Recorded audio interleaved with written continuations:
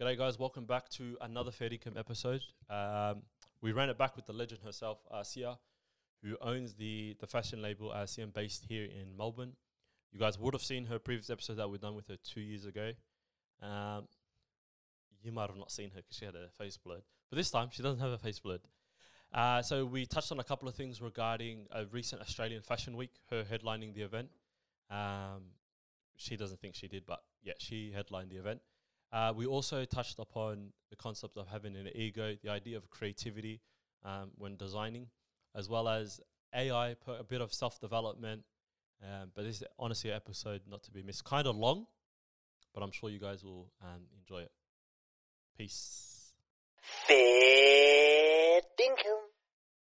All right, we're going to do take two because I've got my little cousin in the studio today just showing her a little bit about the behind the scenes of Fair Income. So if you see a bit of disruption or loud noises in the background, they're just going to allow it type of thing. But guys, welcome back to another Fair Income episode. We've got another familiar guest. We had you, Asiya, about 2 years ago on the podcast. Yeah, I remember during COVID times, there was in between lockdowns and stuff. And this time, Asiya is no longer anonymous, so you will see Asiya.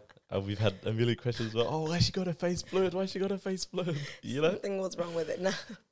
But how you been? You been well? Alhamdulillah, been really You're good. coming off like a pretty Hectic week. hectic week. Coming back from Sydney. How's it been adjusting? I don't know if you can tell, my voice is definitely, I'm tired still.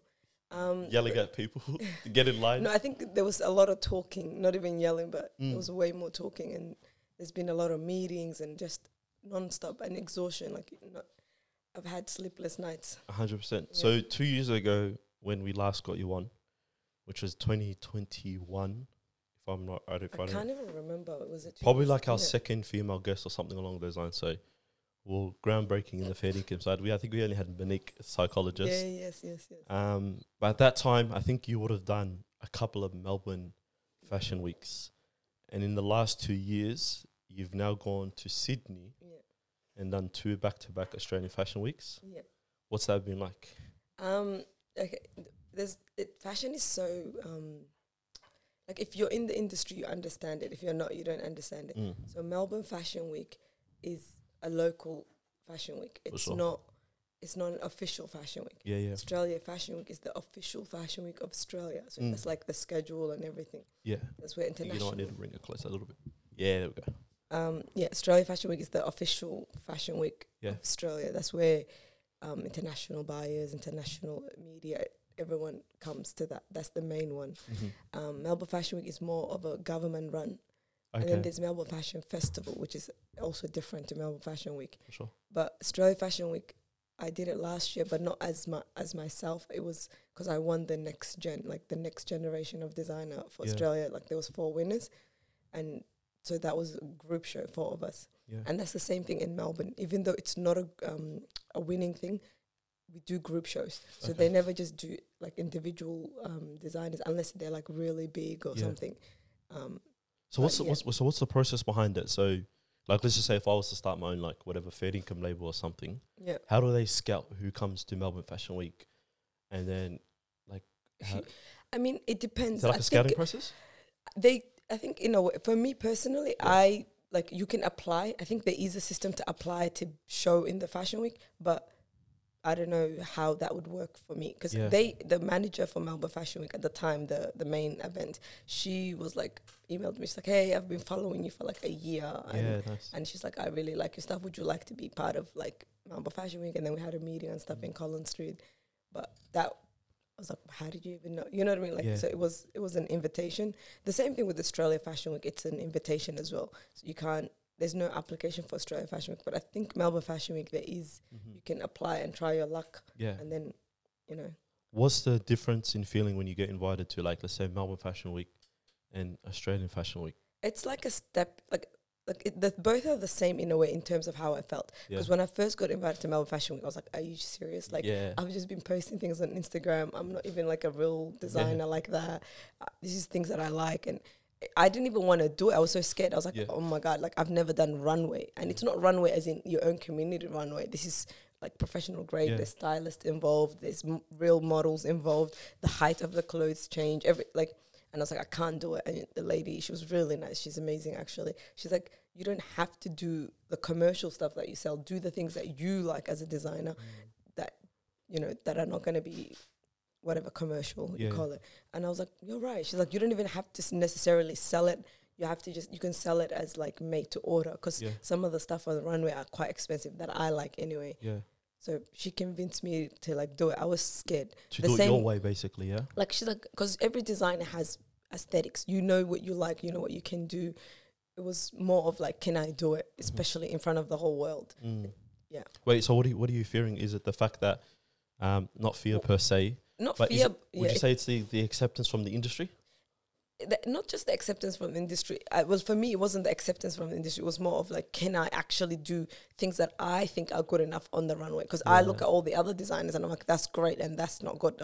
You know. So it was more of, can I actually do things that I think are good enough on the runway? To be honest, at the time, I thought it was good, but now I know. I was like, ugh, you know, like it wasn't good enough. Exactly. For me, even now, even right away after Fashion Week, even right now, I think it wasn't good enough. You know what I mean? Like, because I'm like, I can do better. I know I can, but I'm limited in resources and stuff. So 100%. But that opportunity was like, just do your best. Yeah. Exactly. And it just fell into your lap, and it's like, exactly. And that was another thing. Even, okay, so let's say Melbourne Fashion Week, I did it, and then I skipped 1 year because like I wasn't really getting along with the stylist that had it, because I didn't know the stylists have autonomy in this, and she didn't want to put hijabs on the model. She's like, I'm not like a fan or whatever. And I was like, no, I really want to put a hijab on. And then I was still young a little bit in my mind in how I thought what a hijab is and it's not.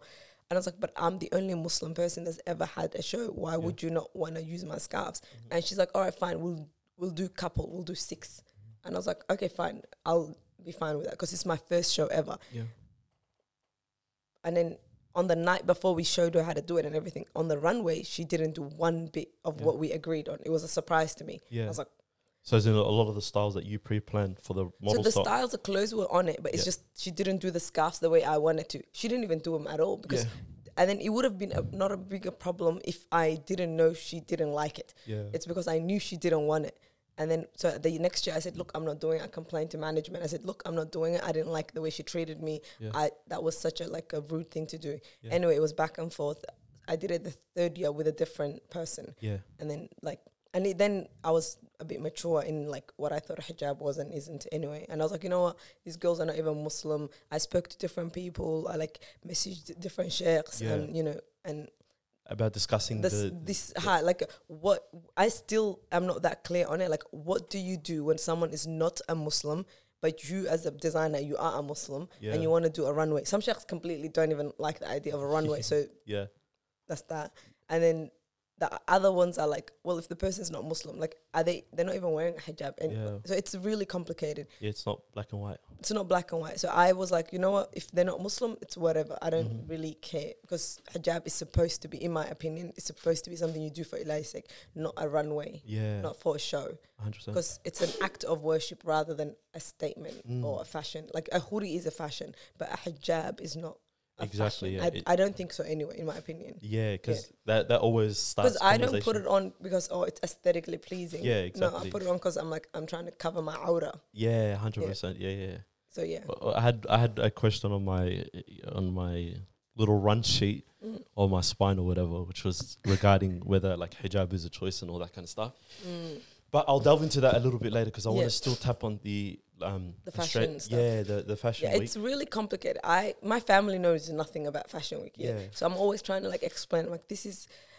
Yeah, it's not what it seems. You didn't know either as well getting into it, because you got into it just designing clothes for the you like the aesthetics. I knew about fashion weeks because I've always been into fashion. I studied textiles. I did I've done fashion shows with the social studios. Yeah. I knew the industry in that sense, but I didn't know what it's like as a designer to be part of it. It's like you know the industry you're in, but you don't know what it's like when you're the actual person that's running the brand. 100%. It's a different perspective as well. Yeah. So Melbourne Fashion Week is that way, but Melbourne Fashion Week, they still do big brands like in 2021 when I did it, that was one of my favorite shows. Yeah. That's the year I was like, you know what, I'm not going to hold back. I'm going to do. That's the one where was it outside raining? Yeah, that was the Vogue one, the one that Vogue Runway Garden. Yeah. That was the year I decided, look, I don't care. I'm going to do the things that I actually like. I'm not gonna care who's gonna buy it, who's gonna wear it. I would wear it. I would wear every single piece. Yeah. So I'm gonna do me. So that's what I did. That was my favorite year. But that year, in contrast to the previous years, I was still like a bit hesitant. Exactly. In like what I do. Like I was like trying to please the customers. Yeah, exactly. Yeah. And you sort of found your feet type of thing. I got comfortable in saying, because, okay, I'll tell you why. They gave me the confidence boost. This was my second year. Yeah. No, third year that time, 2021. Third year doing Melbourne Fashion Week. But they put me in the opening show, which is like such a big deal for me anyway. Yeah. The opening show with big brands like Age and stuff like that. Brands that I look up to, that I go to their stores and I'm like, this is my favorite brand. Exactly. So they put me in the same show as, I was like, you know what, Asiya, if they believe in you that much, how are you like holding back your designs? Like just do. And you only get like 8 to 12 looks. Yeah. So I was like, you have to choose your favorite 8 to 12 looks. So I was like, just do what you have in your mind. And that's not easy. And it's not easy because it was like, you don't know how it's going to translate. 1, 2, you're next to Age. Like, what are you doing? For sure. Yeah, exactly. Yeah. So I was like, look, I'm not going to worry. Tawakkal to Allah, just do you. Yeah. And that, until today, that's my favorite show. 100%, yeah. So, personally, because I was at the show as well. You were at the show, yeah. You've been a lot of the shows. I think I've been to all of them except might have one or something along those lines. Yeah. I don't know, it was... Which one? You didn't come now to Sydney. But they don't really count. Well, the Sydney one, I want to get it to because... Some drama with that. Going back to the fashion week as well and the whole designing process. Yeah. And you sort of like being naive when you like got into it. I want to ask one thing in regards to, because obviously you're in the fashion industry. Everyone else out there has some sort of hobby or some sort of talent that they don't know about, you know? What would you say to yourself back then that you didn't know now in that moment? When when you first started out, what would you have done differently from the get-go in regards to getting into this industry? I would have been more bold from the get-go. Exactly, yeah. I wouldn't have, because, what was the reason that I was holding myself back? You know, I would have been more, I still think like that about myself right now. Like, there's still some designs I didn't put in. I would have been more bold, but obviously still staying true to myself. Yeah. Because I was a little bit confident when I was like walking in. I like explained it, like, I'm a Muslim. I'm not about to change who I am. Yeah. I'm not willing. You know, you don't have a lot of autonomy in what you do, but I would have spoken up even more, and I would have designed and done things that are true to me even more. For sure. Do you wish that you didn't know as much about the industry now then that you know about now? Do I wish? Honestly, if I knew what I know now, I think it would have been too intimidating. Yeah. So until now, I try to avoid knowing too much. Yeah. Because when you know too much, I regretted doing my MBA. Yeah. You know what I mean? Like, that was the biggest mistake of my life. Since when? The accomplishment part is good. Okay. The knowledge I regret. Okay, yeah. Does that make sense? Because it made it too realistic. I kind of hate knowing too much about how things are done, because it's like, every time I tried to do something unrealistic, before I was naive, I was like, what do I have to do? I'll just do it. Like, it was dumb. And you know what's funny? There's actually like a blessing in being naive. It's almost like children, for example. Yeah. Children are very, very naive. Yeah. They don't know much about like whatever the harms of who's out there, Takia, this or that, like the harms of the world, you know. So obviously kids tend to be more ambitious than as you get older compared to teenagers, and teenagers more ambitious than young adults and so forth. And it's sort of like a good thing to keep having rather than... I'm 100% believer in that. Like, it's good to be knowledgeable, like, as in break the rules enough, like, know the rules enough, but then break them as well. So, like, I understand how, like, I knew exactly how so once I got invited to Melbourne Fashion Week, immediately I was like, well, now I'm just going to, like, follow a different foot, you know? Exactly. But then also at the same time, I didn't want to know too much. I still don't want to know too much. Yeah. Every day I'm learning. Yeah. Exactly. It's a whole process type of thing as well. Because when you know too much, you get scared. I get scared anyway. Like, because you know exactly how it's played out. Yeah. Even though there is no black and white. I've learned it. If there's anything I've learned in this industry or whatever my journey has been, is whatever you think is the rules, it's really not. It's a matter of who's going to break the rules for you. 100%. Like, I've always wanted to be in Bazaar. I've always wanted to be in Vogue. I've always wanted to be featured in this and that. Yeah. But it's like the way you think to go about it when you read it by the book, it's not exactly how it happens. Exactly. And the funny thing is the rules are set by someone like who doesn't even know the rules themselves, Yeah. type of thing, you know, because they got into it not knowing it. They've created their sort of definition of it. It's like Naval, he speaks about this quote where he talks about how Naval, he's an amazing speaker, but he speaks about how like in life everyone like looks up to adults, you know, because they think they've made it and they know it all and all that kind of stuff. But when in reality they're just going at life as they go along. You know, honestly, that's like, I think I tell that to my friends as well. Until and unless you realize, like, because I used to look up to my parents, we always say this, until you realize like your parents were just adults like you are today. Like they don't really know that much. Like you might have to teach them things today. For sure. Until and unless you realize everyone is actually what you know to be true is not really. Like everyone I thought was an MVP, or like really, I'm not gonna like everyone that I was like, oh my God, when I met them or when they like the other way around, I'm like, they're just average, they're Ivy, like they're normal and people. That's why it's not good to over idolize people as well, because they can easily disappoint you. I had that moment on the way to what do you call it? On my way to pick up Sabria early this morning. I was thinking, I was like, okay, cool. Sabria, how old are you now? You can talk. Yell at that. She's 9 years old, yeah? I should probably know her age. Such a great cousin. Anyway, so I was on my way to pick up Sabria. I was just like, damn, like how fast life has moved, you know what I mean? Because just 100%. Not 2 seconds ago, I remember whenever it was 2000 or whatever, 10, 9, 8, whatever, when I was 9 years old, and I'm thinking about like I'm looking at her from my perspective. She probably thinks I'm some big adult that's figured it out, who's running to a studio, shooting an episode. When in reality, like I'm still figuring it out as I go along. You have no idea. You know what I mean? Yeah, so literally, you have no idea. It's the cycles of life type of thing, as it's I say. True. Like my kids ask me all day, every day, random questions, and I'm like, even JJ and them, they make fun of my friends. They're like, Asiya, why do you actually take the time to search? I'm like, because I don't know what they're on about, so I'm going to Google with them, and we're learning together. Exactly. Because I'm like, yeah, that's a good question, Zayn. 100%. Let me just Google that. And that's a good thing about children as well. They just touch on the way their mind goes. Is just hella interesting. Let's Google it. Go ahead. No, go for it. I was going to say, I don't Google things anymore. I chat GPT. Well, we did want to talk about AI for a little bit. No, but it's actually changed my mind. Yeah, but continue. Yeah. I was going to say, so going back to the, Australian Fashion Week. What was different from last year's Australian Fashion Week compared to this year? Yeah, this year. Because last year you were invited as a next gen. I was a winner in, like, there was a process as well. That one you have to apply. So, like, if you think you're good enough, like, you have to apply and then you can win. They have panel, different people that are not actually from Australia Fashion Week that judge you. Because Australia Fashion Week is actually IMG. It's owned by IMG. So, Australia Fashion Week is, it's now sponsored by Australia Afterpay Australia Fashion, something like that. It used to be Mercedes-Benz Fashion Week. So the actual company is IMG, which is the same like owners at the New York Fashion Week. So the actual IMG award is the one that you win, but it's a group and you take part in like you have 12 looks each design and all of you will do it together.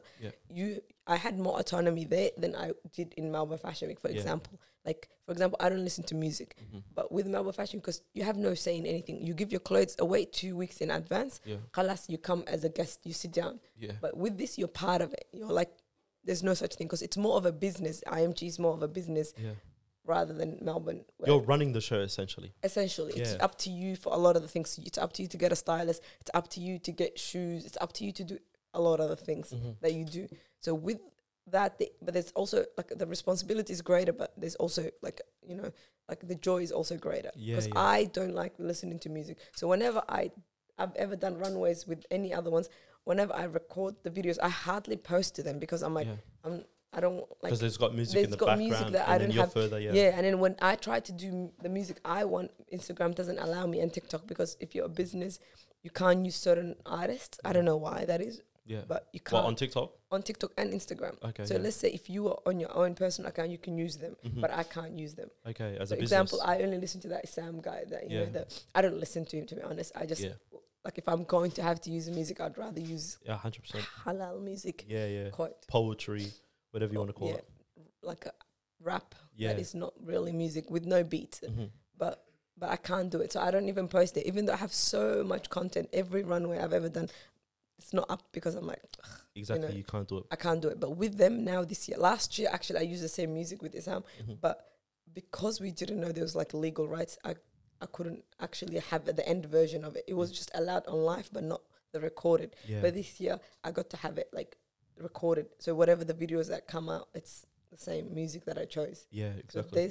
there's a big difference, but there's also the same. Yeah, and other than the autonomy, what other like massive differences are there from a Okay, with business the owner point next of gen perspective? is completely different. You're more of a student, let's just say. You're like a graduate. Yeah, So you're graduating, let's just say. So there is a lot of help. There's producers. There's a lot more people guiding you, telling you what to do, how to do it. There's a lot more help. Other than the clothes, you don't do much, and they pay for everything as well on top of that. But when you're like this year, I was invited to do my own show, like solo show. I've never done that before. you opened as well, didn't you? No, but I was on the headlined first day. Yeah, Yeah. not the head. Yeah, I wouldn't say headline. I was one of the first day. Yeah, Like there's someone else opened. I wish I did. yeah. I'm not there yet. I actually wouldn't want to open. I'm not gonna lie. Why? Because of the pressure? No, I'm not there yet. I don't think I deserve it. You know Yeah, what I mean? Like, there's no way I want to do that. Yeah, take that up like in due Yeah, time yeah, almost. yeah. I'm not that arrogant to think I deserve that. No way. Yeah. I don't even deserve to be on the first day. I actually was freaking out because to be the first day is like kind of a big deal as well. Yeah. I was like, I don't want to do it. And all the people from IMG, they're really nice. They're like, you can do it. They're like, just when they invited me, I was like, no. Because none of the other designers did it, that one with me. And I was like, I can't do it. Yeah. And then they're like, just say yes now and then figure it out. You'll figure it out. As you go which along. was like, I knew I could do that as well. At the back of it, when they said that, I was like, you're right. I was like, just say yes and then figure it out later. Yeah, 100%. But I figured it out. But it was really stressful to accept it. I was like, I'm not there yet to do. Because 12 looks is easy for me. But 31 to 40 looks, that's a lot. Yeah. And with my stuff, it's not just one piece. It's like a couple of garments together. It's like 60, 70 pieces I have to make just for the runway. Yeah. 1, 2, you have complete full responsibility of everything as well. That means you pay for everything. You like everything is on you. The music, the producers, the stylist, everything and everyone, models, you name it, it's your choice. Exactly. Just they're just giving it at you and how you do They with just it. give like they're just putting it on the schedule, which is like a fancy way of being like. I tried to explain it to my husband and everyone. I'm like, you know how you guys watch soccer? Yeah. You know, I'm like, there's locals, Yeah. and then there's leagues, and I'm like, there's international, Yeah. and then there's the World Cup, and I'm like, in the league, because there's no other way I could explain it. I'm like, 100%. Melbourne. I'm like, think of Melbourne as like Melbourne Victory and stuff. Yeah, And I'm like, the lower league I'm like, teams. it's still a big deal because for sure. you to make it to Melbourne Yeah. is way better than being at like Brunswick or something. Yeah, but exactly. Brunswick's still better than not being anywhere. For sure. And then Australian Fashion And Week, then Loki. it's like the Australian Fashion Week is like you made it to Australia, Ye- whatever. I don't know what 100%. the kangaroos or whatever they Yeah, call yeah, it. yeah. It's like that. I'm like, to be your name to be there and not be benched is a big deal. For sure. I'm like, some are benched as well. And then what would like New York Fashion Week can that be? New York Fashion Week, World World Cup? Cup, yeah, Okay, yeah, 100%. New York and Paris and Milan and, sure. and London. Does those Australian Fashion Week fall in that category of the big four? four, Like, is it on par or is it like so much down below? okay, so it's Australia in general as a country is So not far behind. considered as anything because we're such a small country, really. But if you want to think of it, the New York Fashion Week is owned by IMG. It's Okay. run, so the same people that run New York Fashion Week are actually running Australia Fashion Week. It's the same people. Yeah. So essentially, even like our show, if you were watching it live, it said New York Fashion. Yeah. Like if you go on New York Fashion Week live, because it's the same company. That owns But it. I don't think it's anywhere near Paris or anything like that. No, For sure. no way. Because those are more international. Like the Mm, whole world just thinks of those four. For sure. I was going to ask, how do you balance the whole idea of feeling like you succeeded, but also at the same time being content, you know what I mean? Because I know you mentioned earlier on about how even though you got this massive opportunity, and I know a lot of people, for example, if they got a great opportunity like that on the big stage, in Sydney, Australian Fashion Week, you got IMG, you got, I know, probably Scouts, all these massive business designers, fashion heads, you know, they get this feeling content like they've done it, and they start to slow down after getting some sort of success, you know. And I know you can, it's like I can sort of relate it to like the podcasting side of things, you know, like when no one knows you, then you have every reason to make content. Yeah. But once you start making a little bit of content, and you see it between like YouTubers as well, you know, like Yeah. you know, like content creators compared to people that sort of like chase after the fame and whatnot. Yeah. Because regardless of whether the money's coming in or whether the likes and the views are coming in, they still make that content type of thing. There's like that true genuine, like artist. if you enjoy it, yeah. Yeah, that true like artist type of thing. And it's easy because you get the dopamine rush and everything as well. Yeah, 100%. Like it's, I don't know, it's hard for me to, I can understand it. Like even there was a lot of girls from Sydney that were like, I want to start my own fashion. How did you do it? How do you get into this? I'm like, honestly, I was just being true to myself the whole time. Yeah. I never did anything that wasn't like, I didn't like that much. Yeah. I just continued to design. I've designed before Instagram, I've designed. Yeah. Like, you know what I mean? That's why I ended up making the label anyway, because I was like, what's one thing I'm going to do regardless of who's going to be there? Yeah, exactly. Like, I'll have a job and I'll still go home and sew. Yeah. Like no matter what is happening, what's one thing I'll do? That's this, like something I enjoy. Yeah. I don't enjoy the business part of it, I'll tell you the truth. But the creativity part, I can create forever. I won't even eat if I have to. Like I'll just sit there and sew if I have to come up with some new concept. It comes natural to you. It comes natural to me. That And resistance. it's something I really like. Yeah. So it's easy for me like that. It would be really hard for me to do it in any other like thing because you have to persevere. There's so much hardship in this. I wouldn't wish it on anyone. Like, I wish I'm like, you don't want to do this. It's hard work. Well, if you're in the back room with 300 heads and then you've got someone. Oh my God. And also your personality traits start to get tested. Exactly. You know, certain characteristics, you got to have the leadership skills to this and that. You can't panic. Your man, there was 100 people backstage. You know, 100 people. For sure. You have to manage to like stay this media. SBS is following you around everywhere. There's ABC to trying to talk to you. You have the makeup artists that you have to talk to, the stylist team. You have the hairdressers. There's volunteers that are dressing every single, like there's so much chaos. You're like, and that's just the one day. What about before? Yeah. So many things go wrong every single day. Yeah. Someone's calling you. This is not happening. What are you going to do, Asiya? That's not happening. You got something to sew. The dress became a quarter of what it's supposed to be because you can't sew it the other. For sure. Oh my God, so much chaos goes into it. But if you don't like it that much, I don't know how you can stay true to you. I can't do it. I can't do it in anything else. Tell me to be a soccer player and go through this, I'm not doing it. Like, tell me to do it for any other reason, I'm not doing it. I can't do it. You know, it was someone, I think it was Malcolm Gladwell said this in regards to like everyone is taken. Yeah. Just be you. In regards to like exactly, you know, because when you try to be like, for example, you try to be Messi, or then you try to be LeBron James, or Gigi Hadid, or something along those lines, they're taken as that person, and then when you're you per se as well, it makes everything you do 10 times easier. Yeah, you know, and it's like the best advice I was sort of given is like when people say, "Oh, how do I know what I want to do?" Because you know when you're in that young adult phase and all that, you're trying to figure out, okay, what should I be? And then there's all this pressure coming from family, this, that. Yeah. Like your mates are starting to get married, all that kind of stuff. It's like you go back to the things that you like doing without being forced to do it or being told to do it. You know what I mean? Exactly. And then that sort of stuff comes easy. It's that natural side of things. But I want to flip it back onto, because I'm a person who needs constant like rush. You know, in regards to, and for me to feel like I'm doing something well, I needed some small little wins. Yeah. How is that sort of in the fashion world where you've got like long periods, staggered periods where you can sort of claim, okay, cool, that 1 year was like sort of successful. You know, the whole battle between like instant gratification and like delayed gratification, you know, because for example, if we do an episode and I kind of like it, I'm excited to see it drop next week. Right away. Yeah.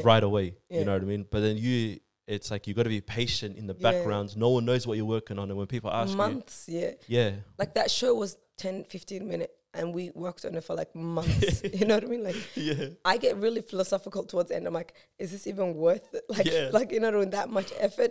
It's really not worth it in a way. But at the same time, it's just the way things are done in that industry. You know, if you want to achieve certain goals, if you want to achieve certain goal and you want to get to a certain, let's say, I don't know, like not that I know I'm going to get there. You know, for me, the wins are me knowing I'm doing my best today and tomorrow and the day after. Because if I just leave for Fashion Week, I can't do it. There's no way. But I have a longer term goal. Because your goal can't be short term as in like, I'm going to make it to IMG or I'm going to make it to, like, I'm going to walk the runway for like, that's a small goal because once you achieve it and then what?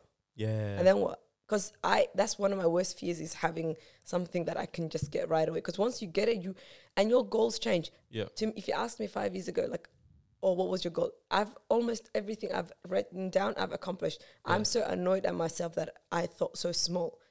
So, for sure. Because you need to like have, I don't know how to explain it, but your goals have to be so big that it's like, I'm not going to ever get it. Yeah. So I'm like, I had to change my mind because everything I wanted when I got it, I'm like, this is it. Like, I was thinking so tiny. Yeah, you're like, don't limit your capacity. Don't limit your capacity. But then when you reach it, I will get depressed. I'm like prone to getting depression if I get what I want and I have nothing to look forward to. Yeah. So I need things that are like constantly, I'm working on it, but that satisfies me. I know there's a goal to reach. Like, okay, going fabric shopping, we're in Dubai. Like some of the stuff I'm constantly, even though I'm enjoying and living my life, I was in Umrah. Some of the outfits are from Mecca. Like we bought the fabrics from the Haram. Yeah. But like, I'm constantly thinking my goal on a day-to-day, but I'm also enjoying the process as I'm going. I'm actually really enjoying it, like thinking through, oh, I want this, I'm gonna get it, I think today, tomorrow, the day after, while not forgetting I actually have a real life. Yeah, it's and also acknowledging the fact that this whole process is it's like a journey. It's a journey. It's a short-term journey. I have separated myself in terms of like my real goal is my akhirah. Mm-hmm. As long as I'm working towards that every day, everything else is a bonus. Yeah, for sure. So that's why like winning or not winning doesn't bother me. I'm like, I could lose everything. Yeah. I'm still gonna be like actually exactly how I feel. Yeah, I'm fine. Sure. How did you get to that sort of like mindset? Because it's not an overnight thing. Was there something that triggered that? Because it's really. Because you will never be okay without having like, I don't know how people do it, but I will never be okay unless my goal is akhirah. If that's what you believe. Yeah. Like if you believe Ilahi is gonna, be the one ultimate goal and that's where you're gonna end up. How can anything else be more important? Exactly. I feel guilty. I can't sleep at night. Like 100%. And you won't let that bog you down as well. So I had to come to the decision like, hey, the end of what really matters is this. Focus on this, do this the right way. Yeah. I'm not like the most religious person in the world, but I'm not willing to sacrifice as well. Like, you know 100%. What I mean? I have certain things that I'm like that guy, the bare minimum. Like as long as I'm meeting my bare minimum, then content. I'm content. And then that gives me the room to do everything else much higher grade. 100%. I don't know how to explain it. Yeah. Wake up the next day, get started rather than... Because I'm already fulfilled. Because I'm already like, I woke up for my salat. I've already done that. Yeah. I'm not committing. I'm not listening to music. I'm not doing anything out of the ordinary. I'm wearing my hijab. Alhamdulillah. I live in Australia. It's not easy, obviously. Okay. I'm teaching Quran to my kids. As long as my main goals are fulfilled, the rest is actually like extra, which gives me more energy to do it. Mm-hmm. But when I fall a little bit short on my real akhirah goals, then I actually find it a burden. Like, I'm demotivated. I don't want to I actually don't have the energy for anything else. Yeah, exactly. So it's more of like I'm doing myself a favor. And also I think it's like the other side to it as well is finding that balance between not thinking too far into the future and then not dwelling too far into the past. Yeah. Because once you go too far into the future, you're always like constantly, first of all, missing what happens in the present moment. That's one thing. And second of all, like, there is no enjoyment of like day-to-day things, and then when you've dwelled too far into the past, then you're not like making progress. That's basically what depression is. It's like when you can't get out of the past, or when you're thinking. I do live in the moment. I'm not gonna lie. I do live in the moment because I know I'm gonna do my best today. But that doesn't mean it's gonna guarantee me a success. There's literally no one's telling me I'm gonna. No one. But at the same time, who's telling you're gonna make it to tomorrow as well? Exactly. I constantly think of death as well. Like, who's guaranteeing me? When you think of that, everything becomes so small. Like, oh, well, I could actually just die right now, any minute. Why am I so arrogant thinking this is such a big deal? It's not a big deal. Like, fashion shows are not a big deal. Like, everything else is not a big deal. Having a nice car, it's not that bad. But it's not a big deal either. Like, who cares? Exactly. That sort of reminds me of, Viktor Frankl, the guy that sort of the philosopher, psychologist. That was a Holocaust survivor, whatever. He mentions and he talks about like the mental state of those that were like survivors of the Holocaust, or even just being in the Holocaust as well.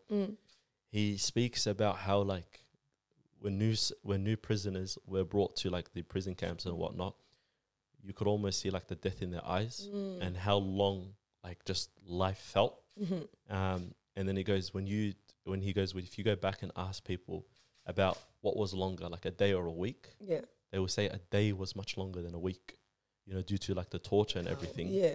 And later on, he speaks about in his book, and he speaks about like that balance between not being bogged down. The guys that were the most happiest, even though in the face of death, they're probably going to get executed in the gas chamber or whatever. The guys that were like the most happiest and the most fruitful, I guess, were those who saw like small meanings in their day-to-day things. You know, like just getting up. Okay, cool. I won. Yeah. You know, or the next day thing, rather than thinking about tomorrow, because for all they know, you don't know. You're not going to get tortured tomorrow for all you know. No. You know, so it's that small and the avalanche effect as well. But it's true that like if you think about it, like you're not gonna get everything you want today. Like Messi didn't get to Messi today. You know, it was day by day of like little improvement, like 1% better than you are. Like even Dr. Peterson said, like 1% better than you are. That's gonna take you a mile. Yeah. If you think like that, because I'm really nowhere near who I want to be, obviously, you know. But at the same time, that doesn't mean I'm gonna beat myself down and say, "Oh, I see you could have done. I could have done so much better fashion. I could have. Yeah. Yes. But at the same time, did I do my best right now? Yeah, I'm doing my best right now with what I can. If you do that, I think that's where most people fall short. They're genuinely not doing their best right there and then for themselves, for what they think is their best. Like if you make a goal, like let's say your best is not my best. Let's say you a mum and you have a goal. You're like, as a mum, I want to be this, I want to be that. I want to teach my kids Quran. I want to. That's your own. Nobody told you to think that you came up with that. Yeah. If you meet even like a little bit of that, you will be satisfied. But if you meet none of it, or even not close to what you think is your best, you'll be like depressed. You'll feel bad because you know you're not meeting your own standards. Yeah. I think if everyone just be true to that, wallah, they'll feel better. 100%. And like I know that personally because like I'm one of those people who like alhamdulillah I don't dwell in the past. Like it is what it is type of person. Something happened and bang, like bang on, we'll just move along. But then I realized over time that I fall too far into the future and I start thinking about things that are not even going to happen type of thing. Like defining, like I've always said this to myself, I don't want to live a life where I look back and I'd be like, oh, I regretted something. You know what I mean? Because of something that I could have done in this moment, you know? But then also that is a very unhealthy mindset because it's an unhealthy mindset because what ends up happening is you start thinking of the Abduli in 5 years' time, the Abduli 2 years' time. But then after you forget that the Abduli, like I saw this on my TikTok For You page. I'm off TikTok, by the way, at the moment. I don't know if you I know. I was trying to send you something yesterday. I was like, where is he? This is so I'm funny. officially off TikTok. My dopamine receptors in my brain just got fried. I let my addiction go too far. But I saw something the other week, where it goes, it was like this guy with some dramatic music and he's just standing there and he's thinking about, he goes, I remember like looking at myself in 5 years' time. No, the 5 years in time person that you're thinking about is also that current person you now. Right you now. Get what I mean? Like me 5 years ago was talking about, hey, what's Abduli going to do? This, that. You know what I mean? But you're talking about back then, the 5 years ago person is currently talking today, right now type of thing. So it's like when you go forward type of thing, what are you going to say in 2 years' time, 5 years' time that you're actually doing that work now type of thing, you know? But like what I try to think about that is the 5 year you should have felt the same as I feel the 5 year me. So that is like the consistency in terms of like internally should be the same.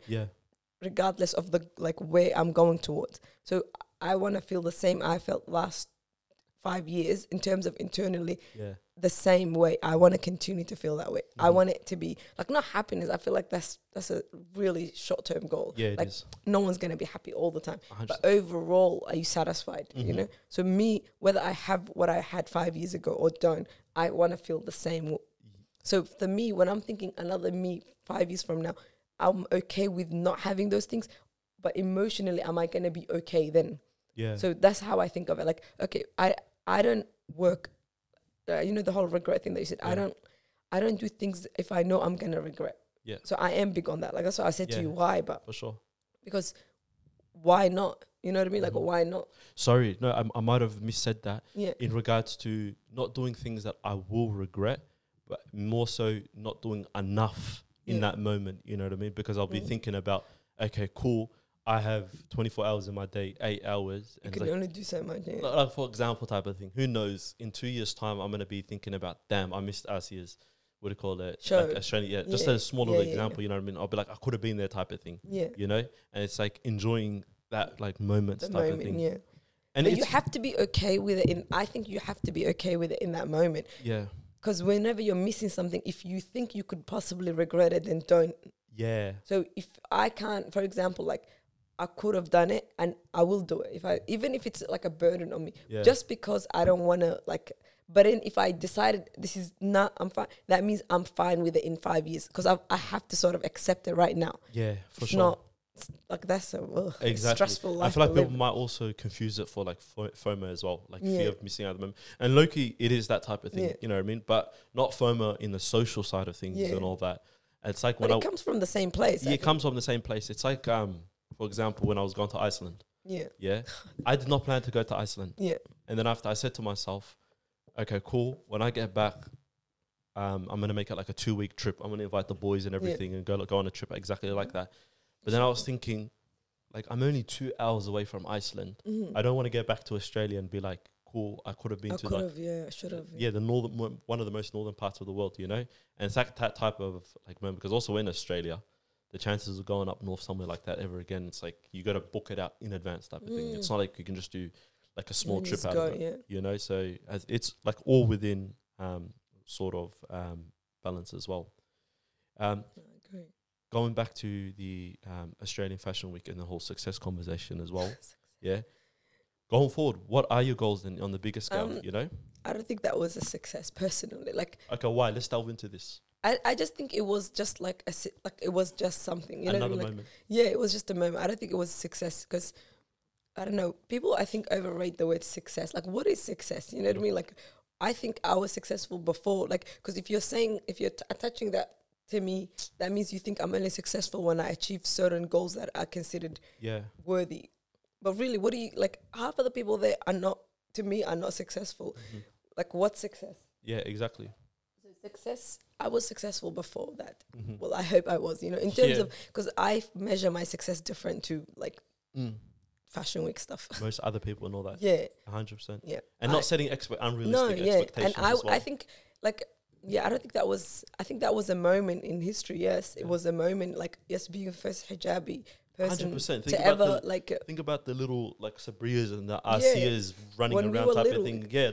Because they kept asking me, they're like, so who's, like, you looking up to? Which designer? I'm like, what designer could I possibly look up to? I'm like, who's here that looks like me? I'm like, you can see no one here is wearing a hijab. No one here has done, that is black. That is, you know, itself, it's not something to be proud of because it just tells you the world we're living in is a bit behind, a bit backwards. But at the same time, it was a moment. It's not successful. Success will be like when it's normalized. That's my ultimate goal is when this is normalized. I told everyone, I'm like, I promise you the way we like see suits in the closet for girls, because when Saint Laurent made it, when he made it in the 60s, everyone was like, what are you doing making suits for women? It was such a big deal. It was like the weirdest thing possible. But then I'm like, me being at Australian Fashion Week, so many of them can't comprehend a Muslim being fashionable. They kept asking me like, so what is the criteria? I'm like, as a Muslim, our criteria is only to cover, but that doesn't mean like there's a black abaya. I'm like, it can be anything and everything. We don't actually have rules like that. In Islam, it's encouraged to dress up. We're encouraged to show your wealth. Like if you're rich, you're supposed to show that you're wealthy. It's not as a show off, but like, so where else would the poor know who's rich? It's actually encouraged. Exactly. I'm like, so we are not people that are humble in terms of like, oh, hide under the freaking cloak. Yeah. And sometimes I look at, like, I know fashion. Did you say fashion subjective, by the way? Fashion is, someone actually, I think what does fashion mean to you? I'm like, I don't even know what that means to me. Yeah. Because growing up, like, you're Somali, I'm Somali. We don't actually have a word for that in our language. Yeah, fashion, yeah. Like, look for it. There's no, we don't have it in our vocabulary. I had to, it'll probably just be fashion or something. I don't know. No, but it's not an actual word. You know fashion what I mean? cut. Yeah. Fashion cut. Yeah. But there's no word. I looked for it. I can't find it. Where is it? So I had to adapt to that later on in life. So fashion to me is more of the identity, your style, your swag, you know, like your aesthetic. So fashion to me is like, it's weird. It's a weird word. Exactly. And also I realized like with other things as well, they sort of work in trends. Yeah. You know, so like what's fashionable now might not be fashionable in 5 years type of 100%. thing. You know what I mean? Exactly. Like right now we're in that like sort of like that cargo phase and all that. I feel like It's modesty. pretty cool. Okay, would you say this, by the way? Would you say modest fashion similar to that of It's a trend. like our grandparents' era? Mhm. It's starting to be. That's what I was going with before we Yeah. that's what I said. Like I've done a couple of interviews and I told them I genuinely from the bottom of my heart believe that is where we're going. Like that whole idea that I keep giving them to them, like Saint Laurent made suits and it was weird Yeah. for women in the 60s, but now every single girl, whether Muslim or not, the whole universe, every girl has like a blazer. It's just considered a blazer. Yeah. No one thinks of it, dude, you're wearing a men's suit. Yeah, But back in the 60s, it was like it was bizarre. exactly. It's like uncomfortable. It was weird. But I'm like, in my opinion, modest or which we Whatever can get word. into that, whatever that means. But I think the longer silhouettes, the looser silhouettes, more covering, I think that's going to be aesthetic. I think every girl will have something of that in her closet. Yeah. That's what my goal. That's my ultimate goal. I'm like, the future is going to be people would want to wear it the same way homeless became cool because of Kanye, Yeah. like the homeless trend, you know. Yeah. I'm like, modest will. I'm serious. No, they actually did with the sock shoe. I whatever. wear like everything Yeah. homeless because Well, if Crocs, for normal example. like Crocs is who would another wear example. Crocs before? Yeah. You know what I mean? Like who would wear like homeless colors? Like no one. There's no such thing as homeless colors, Yeah, but yeah, you know what I mean. That I know vibe. what you mean. Yeah. But I think in the future we can all like we can do that because as a Muslim girl, if you're proud and you're confident and you're not shying away to be who you really are, I think we can influence the world. 100%. I think there's nothing wrong with that. I'm really okay with being like you're okay to show off in whatever you're showing off. I'm also okay to show off in my outfit. That's why I ended up just going a bit further because I was contemplating on stopping this whole thing because I can't justify. Like I can't find an Islamic way of doing this. Yeah. And then I was like, but if you do shy away, we're leaving that space empty. The longer we stay away from it, the more like younger girls and us, we're not going to be up the front. Yeah. Like how come they are confident enough to show off, to tell us this is who I am and we're not, when we are actually like, we believe we're the truth. So And as humans, we're sheep at the end of the day. we're sheep. And not only sheep, like there's only certain people that make the trends and then everyone follows. So I'm like, if I can influence decision makers and influencers, then why not? You know what I mean? Yeah. And subhanAllah, I feel like it's my test because I don't care whether they accept us for who we are or not. Yeah. I wasn't willing to change. I was going like this. I wasn't trying to show off. I was Yeah. trying to impress them. And I was educating. I was like, they're like, oh, do you want to use this music? I was like, oh, actually, I don't listen to music. You know, I'm like, they're like, what do you mean? This is music. I'm like, this is not music. This is like just by words. They are unaware of us completely. And if we're not there to make it aware, I feel like For sure. Yeah. Everyone has that like niche way of teaching them Yeah. about like who they are as well, you know? yeah. And also the other thing as well is going back to how I said everyone's sheeps. It's also because I'm not going to think wearing, I guess, because right now the loose fitting is also in a big trend, you know what I mean? Yeah. You know how like probably like 5-6 years ago, Yeah. everyone was on those Skinny the jeans. skinny jeans, Yeah. the tight jeans, the tight tank tops and all that kind of stuff. Where everything is like Uniqlo, for example. You see Yeah. box tees Yeah. everywhere. Cargo pants It's are designed pretty to be cool, yeah. what do you call it, loose and all that kind of stuff.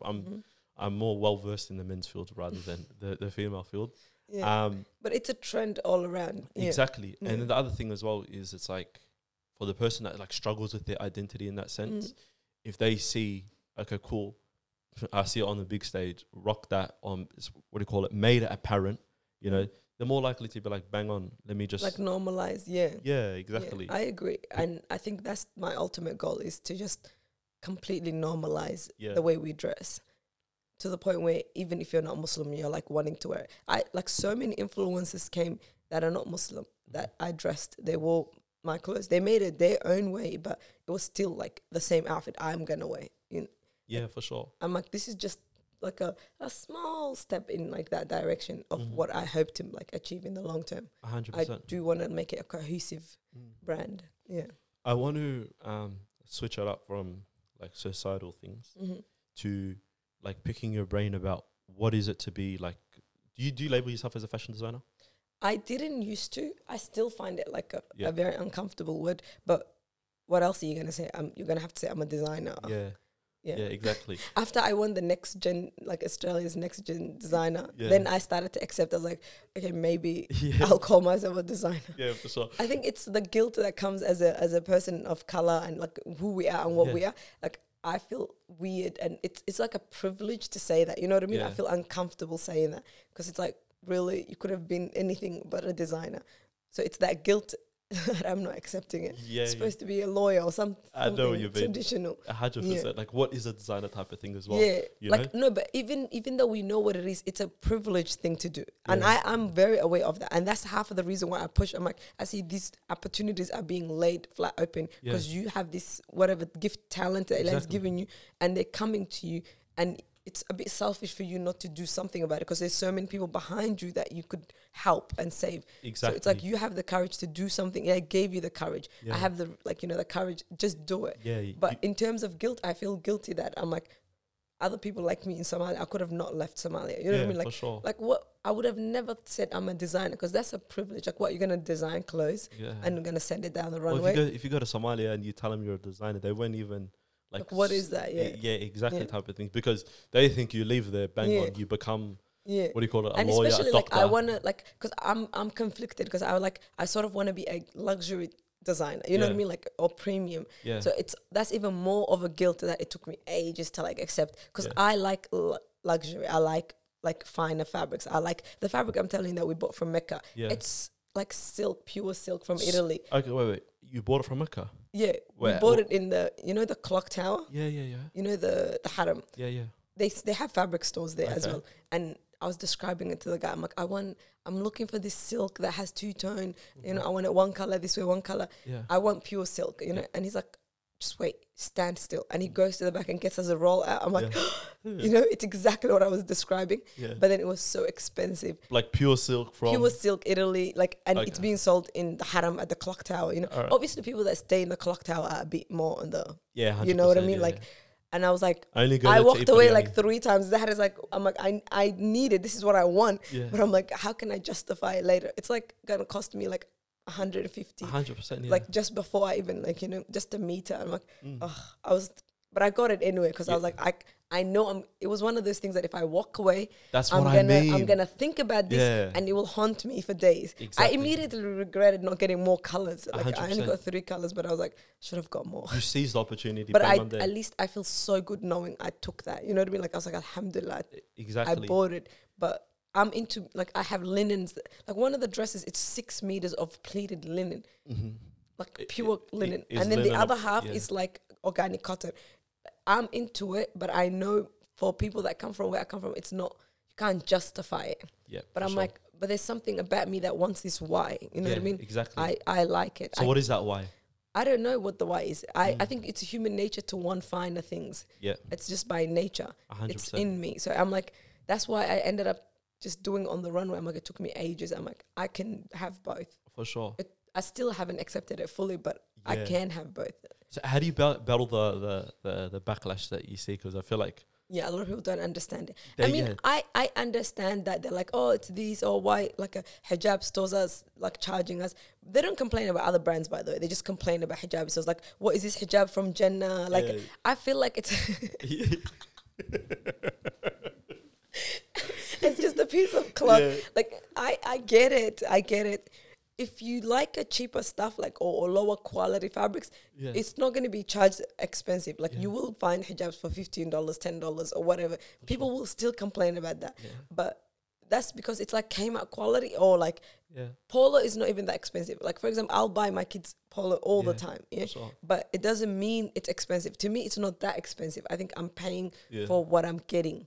For sure. Like we can pass it down from Zayn to Noah, which we have, and then from Noah to Jibril, like my sister will take it. Like so it's the same shirt, but then by the time I went to Kmart and I bought 5 of these, trust me, I paid way more than that one polo. For sure. Like, but it's more of a from the economy we come from. I understand. I get it. You're not. Well, I'm not gonna lie. You changed my opinion. On that whole thing because when you gave me that whole same like the polo analogy, whatever. I used to buy, like the white t-shirts you get from like Kmart. I'm exposing myself right now. I came from from the ghetto. I'm a different guy now. I was joking. From the ghetto. Humble beginnings. But I used to go from whatever the Kmart socks is. Like right now, for example, I'm wearing these Nike socks. Yeah. They will last me. They will last me a long period of time. Yeah. You know what I mean? But all I've ever known was, okay, cool, smash out Kmart, recycle. Just throw it. You know what I Just mean? throw it. Like Just throw it. It's a waste if you think about it. Exactly, you know, but that's like sort of Most people that don't understand, I was discouraged at the beginning because Yeah. I like came myself some things, especially if I'm willing to like, yeah, you know, if it's not that important to me. But if it's something that I want to keep wearing or keep, I won't do it. Like Yeah. I like coats, Yeah. and it's hard for me to find like a nice coat that matches my. So this is Australian wool. I'm Yeah. willing to pay $40 a meter, just so I can have like what this is 3 meters. 3 meters times 40. Like before it's even sewn, Yeah. it's just buying it is gonna be in the hundreds. exactly. Just the fabric alone. Yeah. So, but because I want it and I know I'm gonna wear this for a long time to come, yeah, I'm gonna pay for it. exactly. And clearly also people that are in that like sort of market, Yeah, yeah. You know how you were talking about before, like it's everyone sort of like in a desire to want finer things, yeah, but they just don't know finer things. yeah. And They don't know the difference. Yeah, yeah, they don't know the difference, and they just associate it with some sort of monetary value. yeah. And that's why you get the whole thing about like I even see some people talk about how like, oh, they make it so hard to be, what do you call it, cover Hijabi. up and all of that kind I of know, stuff. but you know I feel what like those people are people that are already on the edge. You know, there's always two sides to the world. Like Yeah. there's even in Islam and in general, like I always think there's two what I call two sides to the world. Yeah, I feel like those people are trolls. A, B, they just don't know the difference. One, if they did know, or when they're older, sometimes they're also immature. I think they're also immature a lot of the times. My dad, living in Somalia when he wants to live in Somalia, has a $500 US kufi. You know, the little, his friends, like, they just buy that in Somalia. yeah, So it's not about the money. It's about what you perceive valuable. If you think covering up is nice or not nice, that's your choice. Yeah. What's Islam got to do with the price? You know what I mean? Exactly. That's very true. If you can't afford it, it's fine. Walk away. Why are you looking at that? There's so many brands that I can't look at. Yeah. I would love a Chanel bag, yeah, but every time I look at $10,000, I'm like, you know what I mean? Like I can't I could buy it if I wanted to. Yeah, yes, but you but can't can justify I it. justify it? No. If you can't justify that fabric and quality, don't look at it. You know what I mean? Like, just look at another brand that you can afford. yeah. Easy. Get your money up, essentially. Yeah. You know what I mean? If you don't have that, if you're not like, if you come from like a normal account, like even me, obviously there's some things that I can't afford. 100%. But like, I'm not saying I'm like this rich. Yeah, No, I'm exactly. not. I'm like a normal, regular from northern suburb Melbourne girl. You know, I don't care. But some things I'm willing to pay for it because I want that quality. Yeah, 100%. I want. Yeah. Yeah, everyone comes from a different background. Just like Yeah.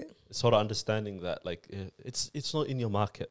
It's You not get what in I your mean? market. You know It's what I not your time. I understand, but there's always gonna be someone that's gonna say something. Yeah, You know what I mean? Do you think, Pete, there are certain like the not designers, sorry, businesses that do overprice or whatever abayas and there's No, those I type of don't think things? so. I genuinely don't think so because I think there are a lot of cheap brands as well. Like a lot of very, very cheap brands. If you go anywhere in the northern suburbs in Sydney, anywhere, there's a lot of lower quality brands. But you just all you have to do is flip this to see how like terribly it's sewn.